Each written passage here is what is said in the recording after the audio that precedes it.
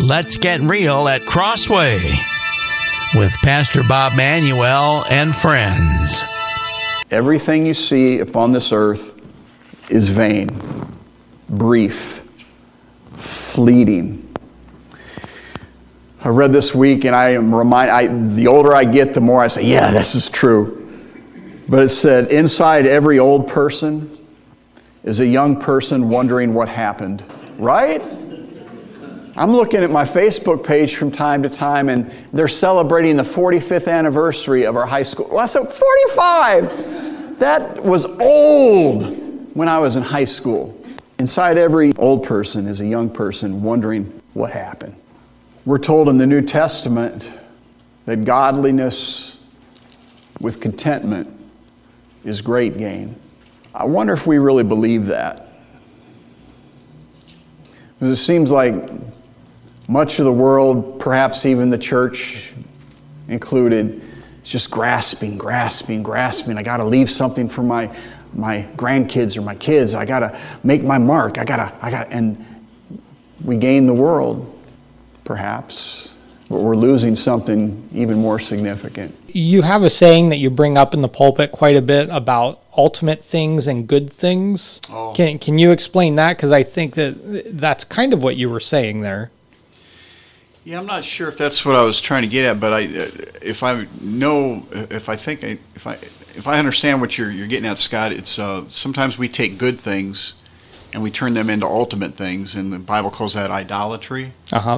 And so, I don't think we're often tempted. None of us wake up in the morning tempted to want to go kill somebody or steal something or do something wicked. We're tempted to do something good or to acquire something good in the world's eyes or even in the church's eyes. But then only God is ultimate.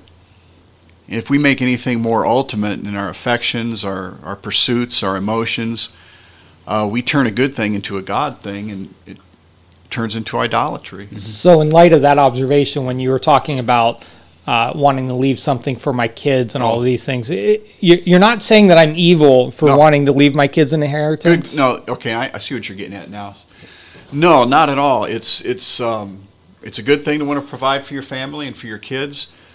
I think if we're not careful, though, it can be all-consuming. And so that's my only warning on that. Go ahead. You seem like you want to say something else. Well, I mean, just looking at what's going in there, because Ecclesiastes is really making that drive and saying that when you take these things of, whether it be your work, whether it's the pursuit of wealth, whether it's pleasure, whether it's your family, whether your rights, if you've only made that your ultimate pursuit, that it's going to come up as smoke, as meaningless, right? Yeah, and even you can do that as a pastor in a church. I want my church to be this way or that. I want it has to, nickels, numbers, and noise, buildings, bucks, and whatever. And so we measure. We're after so many good things, and again, you could turn a good thing into an ultimate thing and lose sight of what truly is ultimate, which is God. So do you think that's one of the things that Solomon is really trying to address here, is this idea of idolatry? I mean, through the first 11 chapters anyway. I think, now, I'm not sure if I'm correct in this, if I'm remembering right, but the word havel, or meaningless, translated meaningless or vanity, emptiness, that's the same word that's often used, the English word is translated into idolatry. Idols. Mm-hmm. These idols are the empty, vain, windy, vapory things. And so I think that there's a lot behind what Solomon is saying in terms of idolatry. I mean, we could preach it that way, yes. Because then when you contrast that to chapter 12, when he says, and now that you've heard it all, and I don't want to give the spoiler, anybody that hasn't finished the book, you're 2,500 years behind, but, but okay.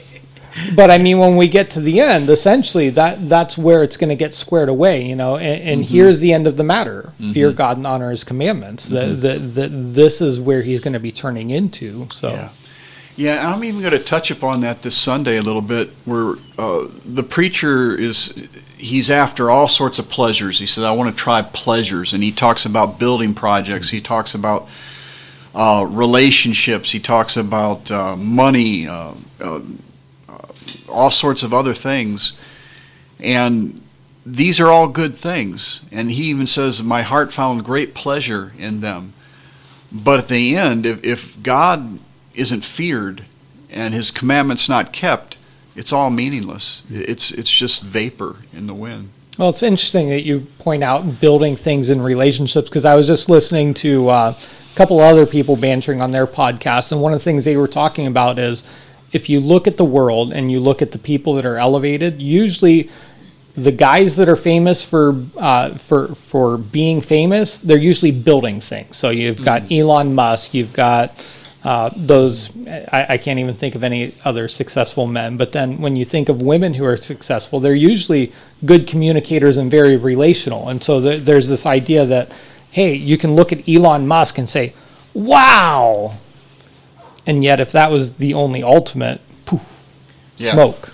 Yeah, and I think Oprah is loved by everybody, but...